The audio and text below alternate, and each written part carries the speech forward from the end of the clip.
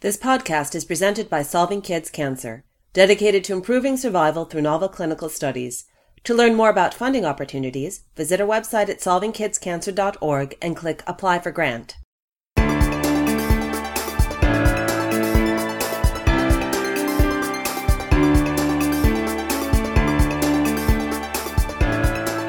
This week in Pediatric Oncology, the podcast about new advances for childhood cancer. Hi, everybody. Welcome to episode number 68, recorded on October 13th, 2017. I'm your host, Tim Kripe from Nationwide Children's Hospital in Columbus, Ohio, affiliated with The Ohio State University. I'm here along with a co-host and co-expert, Nilay Shah. Welcome, Nilay. Happy to be here. Good to have you again. And we have a new expert interviewee and potential future co-host, depending on his interest since he's local, Dr. Dean Lee. Welcome, Dean. Hi, Tim. Thanks. Good to have you here. So our topic today is a hot topic, and that is CAR T cells, chimeric antigen receptor T cells, and we'll broaden it to discuss other cellular therapies as well. So I think the point of today, we've all been reading in the newspaper, we've all been hearing about it. Dean, for those of you who don't know him, has been on our local television station and radio station, seems like every other day, to talk about this topic because it's so hot. And, you know, I was quoted in the newspaper, in many newspaper articles actually, that this is the, most amazing thing I've seen in my lifetime, which I'll still stand by at the moment. So I think it's worthy of a podcast. The other thing, I was giving a resident lecture this week up on the ward, and I thought, I'm going to talk about CAR Ts. And so I started out by saying, sure, you guys have read about it and heard about it, and they're all like, what? What are those? Okay, those are pediatric residents. I don't think they reflect just those here, hopefully. But it probably reflects two things. One, they're busy, and it's hard to keep up with the latest and greatest. But also, maybe even despite all the attention, people still don't understand what they are. And this CAR T business has been described as a living drug. It's been described as the first gene therapy approval. The FDA was recently in the news this week for another gene therapy approval, which is the first for genetic disease, a rare inherited vision issue for gene therapy of the retina.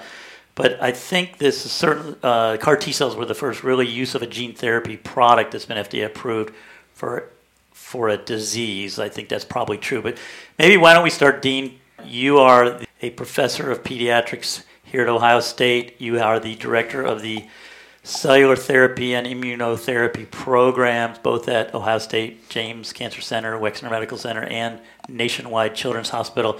So you're probably best suited to explain to us what the heck are CAR T cells.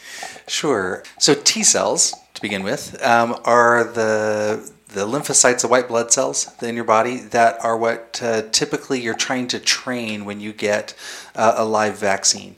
So when you go to take your kid to the pediatrician's office and they get vaccination for chickenpox or measles, mumps, rubella, those are all the live vaccinations we give. And they are intending to try to train your immune system to recognize those viruses so that when you actually encounter the real virus, you've already got a pre-made set of troops that are ready to go and attack, and they know who the enemy is. But T cells are really, really specific. So when you get your vaccination for chickenpox, it doesn't help at all for measles. You have to get a measles vaccine. You can train your T cells to recognize the chickenpox, but that's all they are going to recognize for the rest of their life. So they are exquisitely sensitive and specific to that protein, the chickenpox protein. So other parts of your immune system make proteins that go around and bind to viruses and kind of soak them up, and that's your B cells. And what a chimeric antigen receptor does is take the recognition piece from a B cell and kind of stitch it onto a T cell so that you can force a T cell to be specific to the thing that you want it to recognize. And in this case, that is a special protein on the surface of leukemia cells, one particular type of leukemia, B cell leukemia, and that protein is called CD19. So the T cell is basically you're taking someone's T cells that are already potentially directed at vaccinia or some other virus or some foreign protein, a bacterium protein, and you're redirecting them to the cancer. Correct. They're still going to maintain the direction to that virus or that foreign bacterial protein, correct? Right. They Because you're still just adding have this to them. correct. They still have their own receptors to whatever it is they originally learned to recognize, and now you're sort of redirecting them to recognize something else also. Right. Now, there's a variant of CAR Ts called TCR-Ts. Yes. Right? Uh-huh. Can you tell us what those are? Those are if you had a T cell that recognized chickenpox and you didn't want to wait for the person to develop their own T cells, or for some reason they were not able to mount a response to chickenpox, you would take that receptor gene and transfer it to more T cells. So it's almost like you're copying what the original T cell made, and you're just letting more T cells recognize the same thing. Now, the difference there is those T cells, the TCR, T cell receptor T cells, are recognizing a peptide that's presented in the class 1 major histocompatibility complex, or HLA complex. So that can be directed at something that's actually inside the cell, because that protein's processed and presented on the cell surface. It doesn't have to be directed at something that's only expressed on the cell surface like CAR Ts do. Correct. So the normal receptor on a T cell recognizes whatever it's seeing, chickenpox, whatever, only in the context of how it's being presented. So I think of this as being a little bit like a picture inside of a passport. The normal T cell can only recognize who you are when it's presented inside of an official document, where a B cell and the receptor that's on a CAR T cell can recognize that picture anywhere, and it can be as long as it's right on the surface.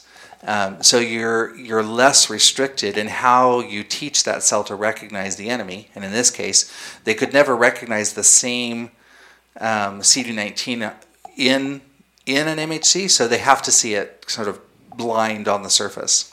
But it broadens what's available for targets to be directed by T cells. So people are making T cells or CAR T cells against not only tumors, but viruses. So are those the TCR T cells, or are those CAR T cells the antiviral ones? Or both? They can be either. If the virus leaves on the cell that it infects, leaves its own proteins out there on the surface, then a CAR T cell can see it. If it hides itself inside the cell and all of the virus proteins are inside the cell, then a CAR won't work. You have to have the TCR.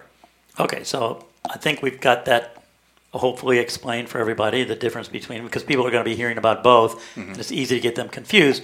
The bottom line, though, is they're both T cells that are redirected to something, and so they're probably going to have all the same other things we're going to talk about, side effects, challenges with manufacturing, et cetera, right? Mm-hmm.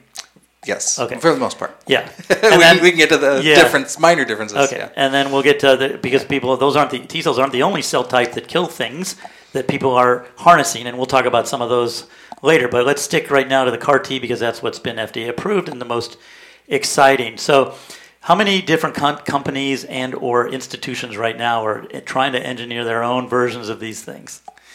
Across all... and you have to count ours. Yeah. So the one that's approved, the one that's against CD19, there's at least a half dozen companies that are all going after that same protein, and probably as many or more other institutions that are doing it on an academic level that are independent of the companies. But because there's such wide potential for them, the number of people that are working on the same concept of a CAR T cell to different targets is probably hundreds. I mean, it's all across the U.S. and Europe, individual research labs that are all trying to find new targets to go after with the same approach. Like I said, a hot topic. Yeah. So with these CAR T cells, when you have all these different companies and academia that are developing these, with the T cells themselves, are these a product that can be made as an off-the-shelf product, or is it something that you have to do on a patient-by-patient basis? And maybe how does that compare a little bit to some other cell therapy options that are out there as well, like monoclonal antibodies or actual cell therapeutics?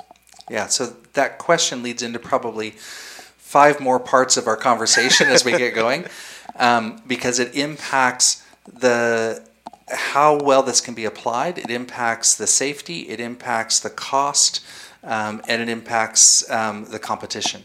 So right now, the one that's approved and all of the current company approaches to targeting leukemia through CD19 with a CAR T cell require that you take a patient's own blood and you generate those CAR T cells from their blood and give it back to them. And that means that these are truly more custom-made products than anything we've ever done before on a regular basis. It's a much more labor-intensive, much more expensive. Yeah, and although the gene that they're putting in to do this is the same for every patient, the actual product, what you would consider the drug, is not just the gene by itself. It's the combination of the gene exerting its effect through your individual cells. And so every product they make is really a different product. Every one of them has to pass its own release criteria. Every product has to be sort of safety tested. And that's making a big impact on the pharmaceutical industry, trying to figure out how they manage that, and on the FDA, to be fair, on how they regulate it. We don't have very many other examples like that. But what the field would like to do, if we can make it happen, is to not have to custom make that same product for every patient, but to be able to make one product that, as a living cell, any person would accept, or accept at least long enough and not be rejected, long enough to do its job. That would be great. Off-the-shelf product. Off-the-shelf product. So let's go back to the beginning a little bit.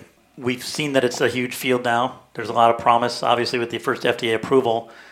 How did it start? Where did it start? What is a little bit of the history? We don't need to linger on this too long, but I think it's always good to get a historical perspective. And the fact that I've heard Carl June, who invented these, couldn't get an NIH grant to support it, which speaks to the quality of peer review. Yeah. Anyway. So the first concept for a chimeric antigen receptor was published by Dr. Escher back in the 1990s. So chimeric is taken after this Greek mythologic beast that is part lion head and part eagle wings and a snake for the tail. It's this composite animal of lots of parts of other things. So in this case, what Dr. Escher did is to think about, could I take the recognition portion of one protein and fuse it to the signaling portion of another and create something totally brand new that would make it cause what I want to happen, but by recognizing something that normally wouldn't have that effect. The chimeric piece means you're splicing in different portions of different proteins. Proteins that normally exist in your body, but they aren't normally linked that way. Dr. Escher first came up with a concept of mixing these different proteins and getting a response. But it wasn't until that was built on a little bit and we understood T-cell signaling better to know which proteins had to be on the inside of the cell and in what order and in what combination made a signal that was robust enough to actually get the T-cells to grow and do what they needed to do. And that took some time. There's several portions of this crazy fused protein and lots of research around every little piece of it, the piece that goes through the membrane, the piece that is the stalk that the receptor part is fused to, different combinations of signaling, and all of them are kind of at different stages of development or have been combined at different times. So what Carl June did that really made this sort of leap to the field is identify one particular combination that led to the most activated form of T cell when they recognize the target. And that was with having this protein on the inside called 4-1BB. So Escher had the concept, June made it work. Right. And so Carl June at UPenn developed this, and it ended up being tested in children first, or not necessarily first, but certainly approved first. So with Steve Grupp running those trials. Mm-hmm. And that's what's led to this Novartis, this approval by Novartis once they acquired it. Do you know any of the history there or any tidbits about what was happening? Yeah, so they decided that they wanted to try it in children first, in part because the recognition of that leukemia was the strongest. Not only did it have the target on the surface, but it had lots of other molecules that were going to be helpful as co-stimulatory molecules to the T cell. And because they felt that this was a situation when those patients are really have exhausted all other therapies, there's lots of the target to go after, and so it kind of made sense to try it in that setting. But the ALL occurs in adults too, so what compelled them to do the kids as well? And the reason I'm asking is we talk a lot on this podcast about drug development and adults versus kids and the business case for adults versus kids, et cetera, et cetera. So to have a case where the FDA approval for a specific drug is in kids first is pretty phenomenal. Yeah. And just kind of curious about dissecting out how that came to be. So I know the response rate in kids is much better, especially if you compare the leukemia versus lymphoma, and that the existence of the marker of CD19 as a consistent marker for adult leukemia, for pediatric leukemia, is better than adult leukemia. But I don't know if that was an a priori decision or if it came after doing multiple treatments and finding the one that it worked best in. But it is still clear that the responses in children are outperforming the responses we see in adults. Interesting. Okay, well, let's talk about the responses in children. So I've got some data here from some of their trials. First thing to note is after Novartis acquired it, they renamed it from CAR-T19 or CART19 to Tisagenlecleucel. So kudos to anyone who can follow me on that. Also known as Kymriah, K-Y-M, presumably derived from chimera, although that's with a C, but still. Okay, so the seminal trial that they did that led to the FDA approval, just to read a few numbers here, they actually had 3 trials, 68 patients in one, 29 in another, 59 in another, and those numbers don't usually lead to drug approvals in adult world, so that is one advantage of doing something in kids first. You can usually get an approval with fewer patients because of the rarer numbers.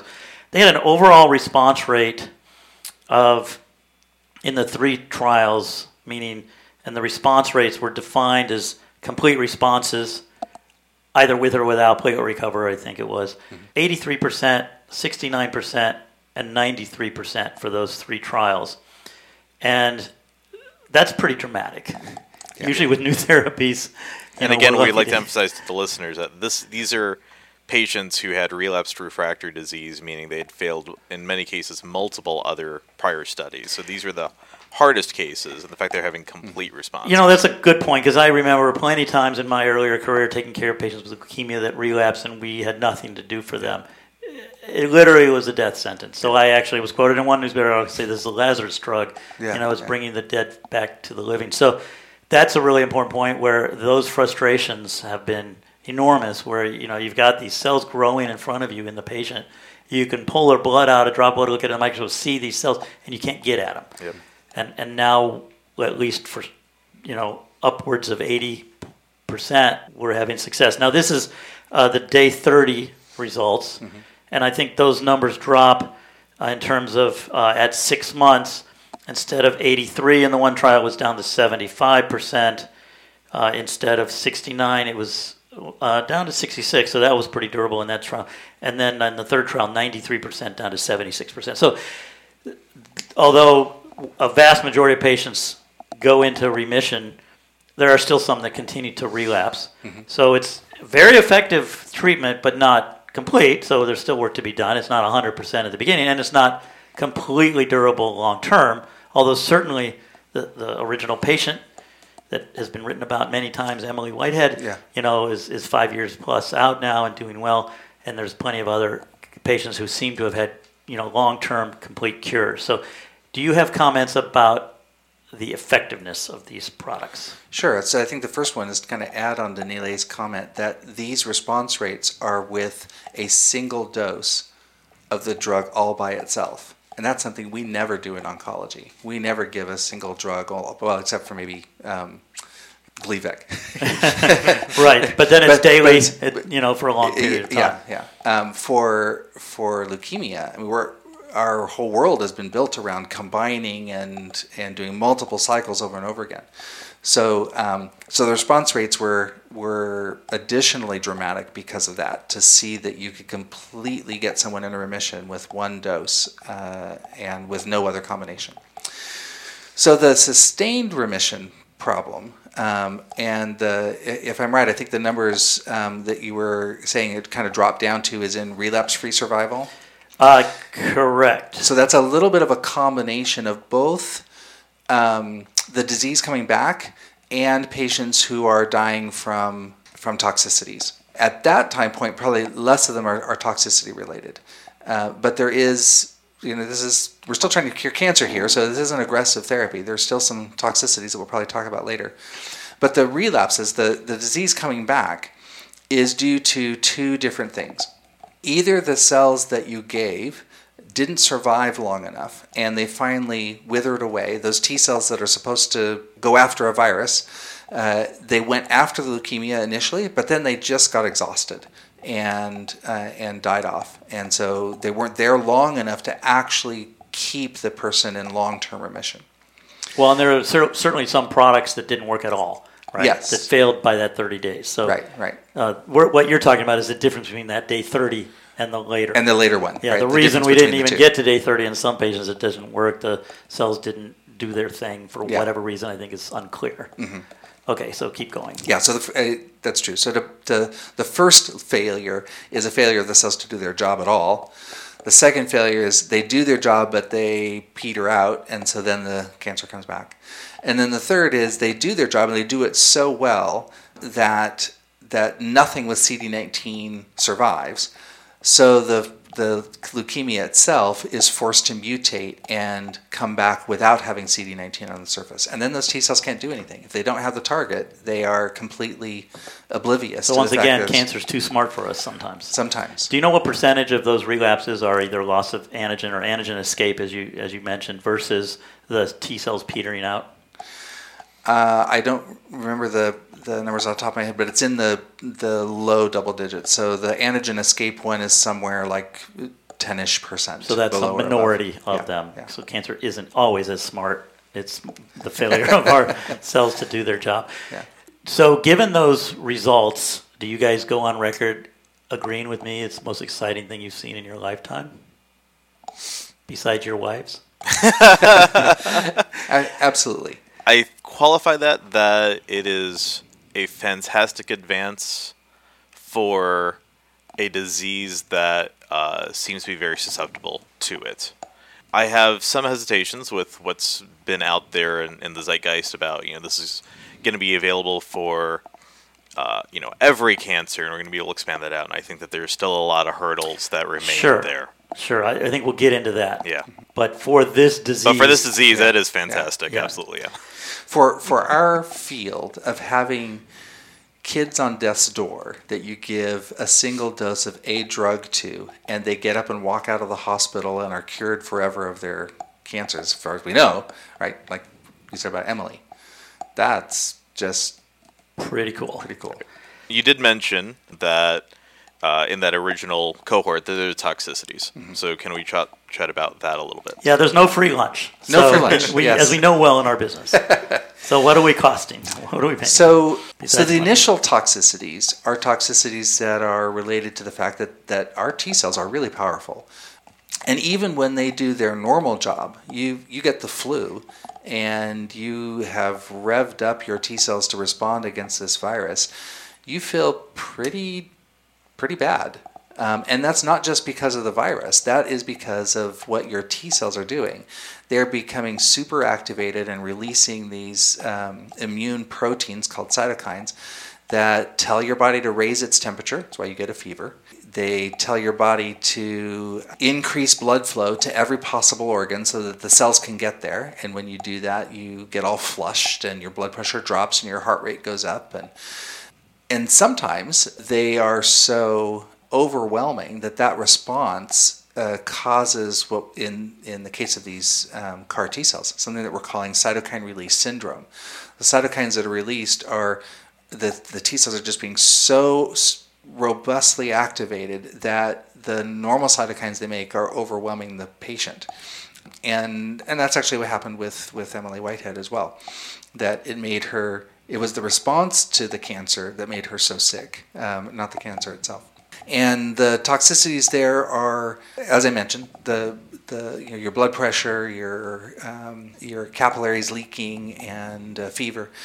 And you can tolerate the fever pretty well. What generally tends to send patients to the intensive care unit is the fact that your blood pressure is dropping and you're having difficulty getting adequate oxygenation through wet lungs. So that's really been a focus of the early part of development of this therapy, is figuring out how to get around that cytokine release syndrome and how to nurture patients through that initial toxicity so that once they're past the acute phase, they're surviving without their cancer. So let me throw in some numbers based on those 3 trials. Cytokine release syndrome was found in 78% in one trial, 90% in another, and 88% in another. So it seems to happen in almost everybody, but it didn't require ICU admission in all those because, like you said, fever, et cetera, doesn't always require that. But about half of all those, so in the first trial, 46% required ICU admission and 46% in the second trial, and I don't have the number in the third trial. So, and about a third, 38%, 27%, and 27% required anti-cytokine therapy. So it's not one of these rare complications. Yeah. No, it's a pretty significant proportion. What else happens to patients? Side effects? There's a couple of studies. They didn't see it in this one for Kymriah, but there were some other similar CAR T cells that have caused some neurologic complications. And it's actually 44% in one trial and 31% in another here. Yeah, so they've had some neurologic complications. I don't think in this study any of them actually died from those neurologic complications. This is harder to figure out why. It doesn't seem to be as much associated to the cytokines like the cytokine release syndrome. And the same drug that we use to solve the cytokine release syndrome doesn't do anything really to the neurologic problems. So there are a few patients that have died of brain swelling, cerebral edema. When they've had the opportunity to go back and look, it doesn't look like this is because of leukemia in the brain. It doesn't look like it's because of the T cells actively infiltrating the brain. There's some other, either a secondary effect to the cytokine that isn't immediately stopped when you block the cytokine, or additional features of the receptor itself that somehow is triggering that response. Yeah, the deaths listed on these trials were mainly due to infections. So the cytokine release syndrome, but the non-cytokine release syndrome deaths were from infection. So why would people be dying of infections if you're giving them all these T cells? So that's the last big side effect, and that's the long-term effect. For all of our cancer therapies, we have struggled with long-term effects. We give chemotherapy and radiation and cure somebody, but now we struggle with their growth, with some cognitive problems because of radiation to the brain, with metabolic problems because of chemotherapy and radiation. So in this case, the long-term side effect is none of those, which is great. We're glad to be rid of some of those toxicities. But you have now eliminated every cell in your body that has CD19. And we mentioned at the beginning that this therapy is specifically for B-cell leukemia, and it turns out that the other cell in your body that happens to have B-cell, that happens to have CD19 is a B-cell. And our B-cells make antibodies, and our B-cells are those other side of the immune system that respond to infections. So if you can't mount a response to new infections because your B-cells are all gone, you're going to be more susceptible to them. Just related to that, it does cause, patients have to get IVIG for a prolonged period of time to replace what the B cells normally do, but by and large, that's tolerable. Yeah. So there's another big side effect, empty wallet syndrome. Tell us why it costs so much. How much is it costing for these treatments, and why? So what we've been told is that the market price is $475,000 to make and sculpt. To make and distribute the product, with one modifier to that, and that's that in their negotiation for that set price, they said that we will only charge patients who actually respond and get into remission. And that's a day 30. And that's a day 30 measure. So if they make the drug for you and you get it and you survive through the cytokine release syndrome, and at day 30 you don't achieve remission, You don't pay anything. Which And is pretty there's- remarkable. Have you ever heard of anything like that before? For that guarantee, no. Yeah. Has like a warranty, right? Yeah. Yeah. And then on top of that is the additional hospital charges and everything like that. And Right. what's the average length of stay? Right. That's with just for making the cells. Right. It also doesn't count acquiring the cells. So Okay. the patient first has to undergo an apheresis procedure to collect all the white blood cells from them. That's a separate process, which is somewhere around $5,000. Then they get sent to the company. In the meantime, you have to get something to keep your leukemia in control while the company's making the cells, which takes 3 to 4 weeks. Then the cells come back. You get admitted to the hospital. You get your cells infused. All of that hospital stay, the infusion costs. If you go to the ICU costs. Antibiotics keep you healthy. Could anything very else that's reasonably done. be 3 to 4 weeks there as well. It could be if you got Yeah. really sick and you're Yeah. in the ICU. I don't know if they published in their results what the average hospital stay was. I don't recall it, but I'm sure it's somewhere. Yeah. The company is requiring patients to stay within a 2-hour drive of wherever they're getting this therapy for, I believe it's 4 weeks maybe, just Yeah. in case they have trouble in that. Most of the cytokine release syndrome starts within the first 7 days. Yep. There's some rare cases that are late, but if you're already seeing a response to the disease, then it's in that disease response that you're likely to ramp up your T cells and start having CRS. I would guess that average hospitalization is probably somewhere around Yep. 7. Average, assuming that some don't actually have to go in the hospital at all, but average is probably maybe somewhere around 7 to 10 days. Okay, we're over a half an hour already. There's 2 other related topics I want to talk about. Actually, 3. One is the question that we got emailed, but the 2 topics are using these for other cancers. Mm-hmm. Let's briefly talk about that, and let's talk about other types of cells. So other cancers, we know that you mentioned at the beginning, you could redirect these T cells potentially to anything. So the key is really to find something these cells can go after or bind to, the lock and key that isn't on normal cells but is selectively on a particular tumor type, like GD2 on neuroblastoma. It is on some normal cells, but presumably tolerable Right. with pain. But other, what are the prospects for CAR Ts like Kymriah being licensed, targeted, FDA approved for other cancers? Yeah, I think it's very likely for other leukemias. There are some promising targets for multiple myeloma and at least some hints of potential, perhaps in a slightly different setting, but some potential for AML. The biggest problem we have is that these proteins are all your own normal proteins. We're not going after a virus protein that's foreign. We're going after a protein that is normal to your own body. And cancer doesn't, for the most part, make brand new proteins. They make proteins that are the normal ones. They just do it abnormally. So as we mentioned, for this one, CD19 is on the leukemia, so it's a great target. It's also on normal B cells. It just happens that you can live without B cells, and there are actually people who have a fairly common immunodeficiency that they lack B cells. So you can survive that. If you happen to have a protein that is on other cells in your body that you can't live without, then that's where we really have trouble. And so the difficulty has been finding those kinds of special targets to go after. And because this is a living drug, and in most cases we assume that it may never go away, or we have to find out a way to get it to go away, if that's an alternative. You have to think that there's a potential to forever have that thing targeted. So just to be concrete about this, other targets that we've tried, there was a CAR T-cell trial for breast cancer. And we know from news and literature that the common therapy for breast cancer targets a protein that it has called HER2. So the idea was, well, let's see if we can get the T cells to target HER2. This was a CAR T cell to HER2.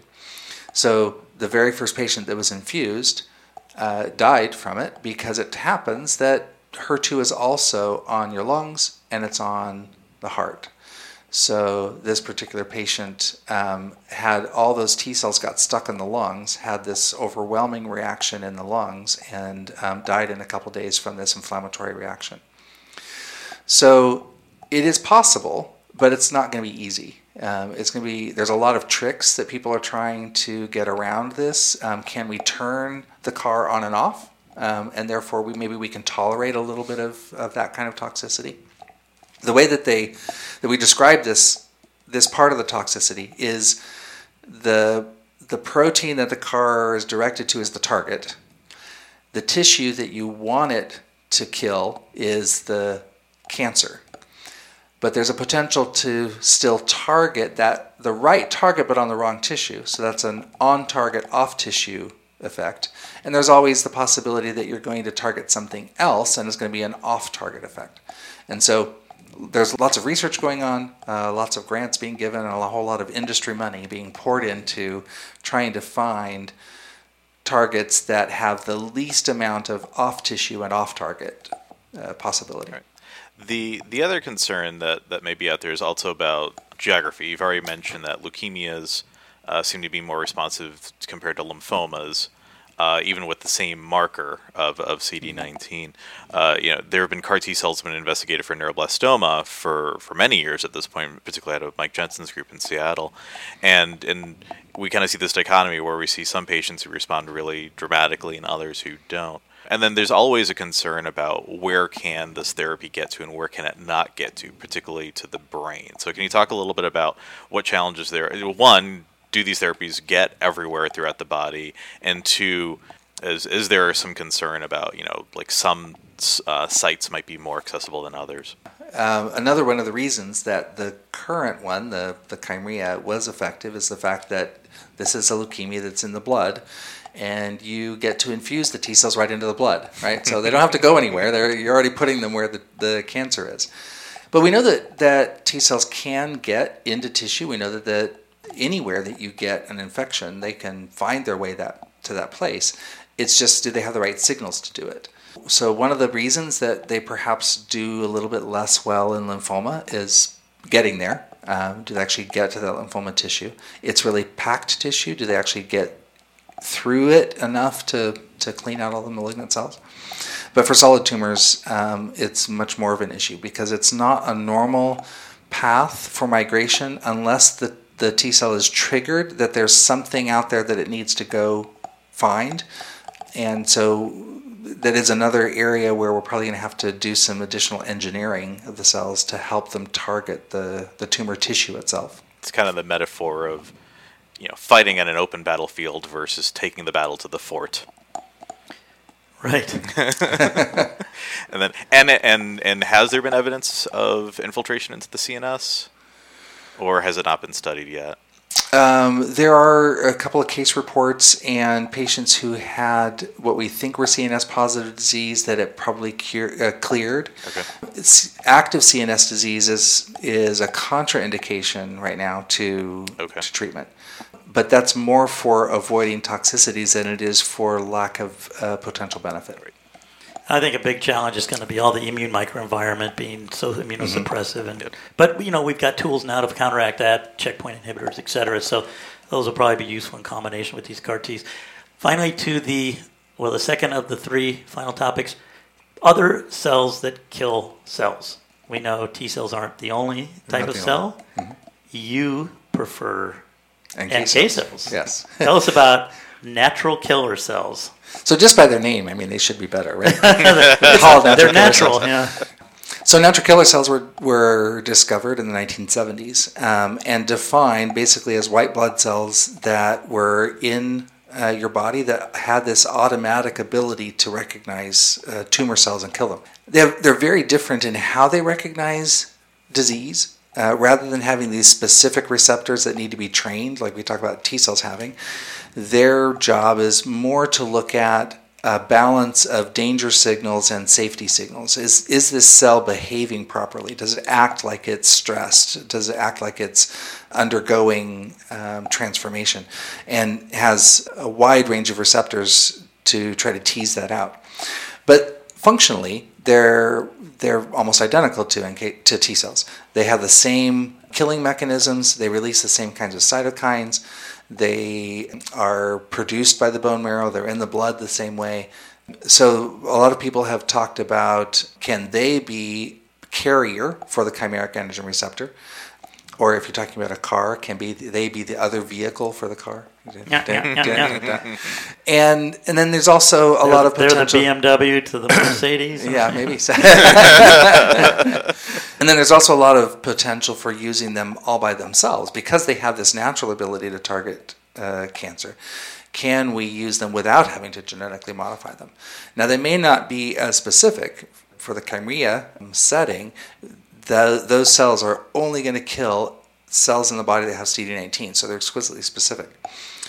That has to be balanced on the NK cell side with not, if you don't have a specific target, then you don't want to kill everything. You've got to be able to just find cancer. But that's really what they were made to do. So I think we're identifying lots of settings where NK cells are missing, that replacing them will improve our current therapies. And all of our antibody therapies, almost all of our antibody therapies, rely on NK cells to bind to the antibody as part of their targeting. All of our typical chemotherapy and radiation wipes out NK cells. So it sort of opens up this idea that you could restore NK cell function after a round of chemotherapy and just improve what our normal therapies are able to do. Tell us about your program here in terms of the pipeline or what you're hoping over the next few months or year. The problem with doing NK cell therapy is that there hadn't been a way to grow them. We've known since probably the late 70s how to grow T cells, but from the time we had certain mitogens and antibodies that could stimulate them, people have been growing T cells in their lab for all kinds of reasons to study them. But we didn't have an analogous way to grow NK cells, and that was something that my lab actually found a little bit by accident. When we were trying to grow T cells, we kind of fell upon the way to consistently grow NK cells. And so we've developed that now into a platform that requires a few things in the GMP facility, this good manufacturing facility that enables clinical trials, but have rebuilt that in the last year or so here at Nationwide and are really getting ready to do our first clinical grade manufacture of NK cells to give to patients. What kind of patients will those be? Initially, we are going to start with neuroblastoma. And that's because there is a multi-group trial that we are leading through the NANT consortium. As I mentioned, NK cells are necessary for many of the antibodies that we use in therapy. And as Nilay mentioned, and Tim, GD2 is an important target for some of our cancers, particularly neuroblastoma. But if you give a patient a chemotherapy and then follow it with antibody, there's no NK cells to follow that antibody with. And so the antibody has to go around and try to do things by itself. And the concept for this study will be, can we deliver the antibody and large numbers of your own NK cells to facilitate the effect of that antibody and see if that will work better than the antibody alone. When do you think that trial will be open? Not to put you on the spot. Our target date is beginning of the year. We're gonna hope for January. Okay, great. So that's January 2018 for right. Those of you who are listening in the future. And then if you also listen to the last podcast with Dr. Cairo, he also mentioned a couple other studies that we're looking to collaborate with Dean with. So it's an exciting time for what you've got developed. Yeah, the next couple of studies that come right after that will be in AML. So at least in 2018, we should have a number of studies that are open for neuroblastoma and AML and then expand on from there. Even though this podcast has gone longer than any other podcast on record, at least for us, I think, I can't resist letting you guys have the first stab at our first listener email in a long time, and that came from someone named Sarah, I believe, since it says sent from Miss Sarah's iPhone. And here's the question. Are you guys ready to take it on? Sure. I mean, this is an exciting moment. I'm very excited. So, and I think this is something that we've kind of talked about a bunch, and there's lots of aspects to it, and I'm a little worried we could take an entire podcast to address it. But here's the question. She writes, and thank you, Sarah, for sending. She writes, it seems to me that pediatric oncology physicians are slower to adopt new therapies and research protocols. Why is that? What are the challenges in the field that differ from adult oncology medicine? Nilay, you want to take a stab at that? Yeah, I will start with Well, one, actually finding that oftentimes we take the lead. CAR T is a great example where the advances were made in peds first. And in the last podcast, Dr. Cairo talks about the story with the Respira case and really going to the pharmaceutical company and saying, no, this is going to be something for our patients. That said, he also highlights some of the limitations. And a big one is just having accessibility to the drug and the formulation. A lot of these drugs, particularly the newer agents that are being developed, they're being developed as pills and kind of as static doses. Once they figure out what the right dose is for an adult patient, they say, okay, we're going to make that 60 milligram tablet, and that's what's going to be available. So a lot of those, we just can't simply take that dose and apply it to a 2-year-old, to an 8-year-old, to a 15-year-old in the same way. So we have to figure out what the right dosing is. Some patients can't take tablets at all. And we have to figure out what is the right way to do it safely. Kids are not little adults, and toddlers are not little teenagers. Every patient kind of has their own set of side effects and their own set of toxicities that are somewhat related to age and size. And so we have to figure out a lot of that safety side of things before we can leap into just grabbing the drugs. And then third, a lot of the drugs that are being developed out there, unfortunately, it's not as obvious on where that may be useful for a lot of our patients. A lot of adult tumors are driven by what we call point mutations. There's specific mutations in specific genes. And in a lot of childhood cancers, they may not have those changes. And so it's finding the right drug that's been developed and applying it to ours. Dean, take it from there. I don't know how to quantify this, but I hope I can convince Sarah that second to parents, there is nobody that advocates more for getting new drugs and new trials into kids than pediatric oncologists. We're not the limiting step. We are limited by rational concerns for safety in a vulnerable population. I'll talk about that first point. And the second is, as Neely mentioned, drug availability. That is partially driven by that accessibility problem, but also driven by commercialization and the fact that there's not as much of a commercial interest in pharmaceutical companies to develop drugs for kids. So the first, and I think the most important, and the part that pediatricians buy into, pediatric oncologists included, is that we recognize when it comes to research that kids are a special category. They need new drugs, they need therapy, they need to be included in clinical trials. But whenever possible, the FDA mandates and good ethics mandates that we try things in adults first who can make their own decision about participating in a clinical trial rather than children who don't have either the legal or, in most cases, the developmental ability to make those decisions for themselves. That said, nobody puts a greater percentage of their patients on clinical trials than pediatric oncologists.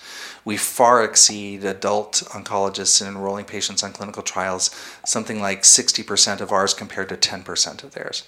And I don't think there's any other single pediatric specialty that puts as many of their patients on clinical trials. We're really advocates for getting that research done in kids. On the commercial side, I understand. The companies have a mandate to make money with their drugs. We've tried lots of things, both carrots and sticks, to get drug companies to open up a little bit to pediatric indications. They get a little bit longer exclusivity on their drug if they do pediatric trials. There's some other things to motivate them.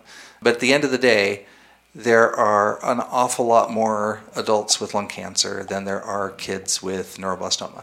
And so that market is going to drive some of the development. Not only the market, but the numbers just drive the ability to get things done to accrue a trial. I mean, you can get hundreds, if not even thousands of patients in an adult trial, depending on what the trial is, where it takes forever to get, a small cadre. We alluded to that, though. The FDA does have some bend in the rules, and they tend to approve things with smaller numbers of patients. Obviously, for statistical reasons, we want to be as convinced as possible, so you want more patients, so it's easier to do that in the adult world. But both of your answers were very well put. I appreciate that input. Hopefully that helped Sarah clarify for her the issue, and I think it was an appropriate question for us to address in this podcast when we're talking about the first the FDA approval of CAR T cells, which is in a childhood indication. So we're going to end on that positive note. That's very exciting. And again, for anybody else, we're happy to read your emails during a future podcast. See, we've proven we do it. So discuss any comments or questions you might have if you send us a note at TWIPO, TWIPO, at solvingkidscancer.org. And thanks to the team at Solving Kids Cancer, a nonprofit charity dedicated to improving survival through creating novel treatment options for children. That team includes Donna Ludwinski, our executive producer, and Cindy Campbell, director of communications. And also thanks to Scott Kennedy and John London, who are the founding co-directors of Solving Kids Cancer. Remember, the more we learn, communicate, share ideas, and work together, the faster we'll reach the day when all childhood cancer is preventable or curable. As always, keep up the fight, and thanks for listening to This Week in Pediatric Oncology.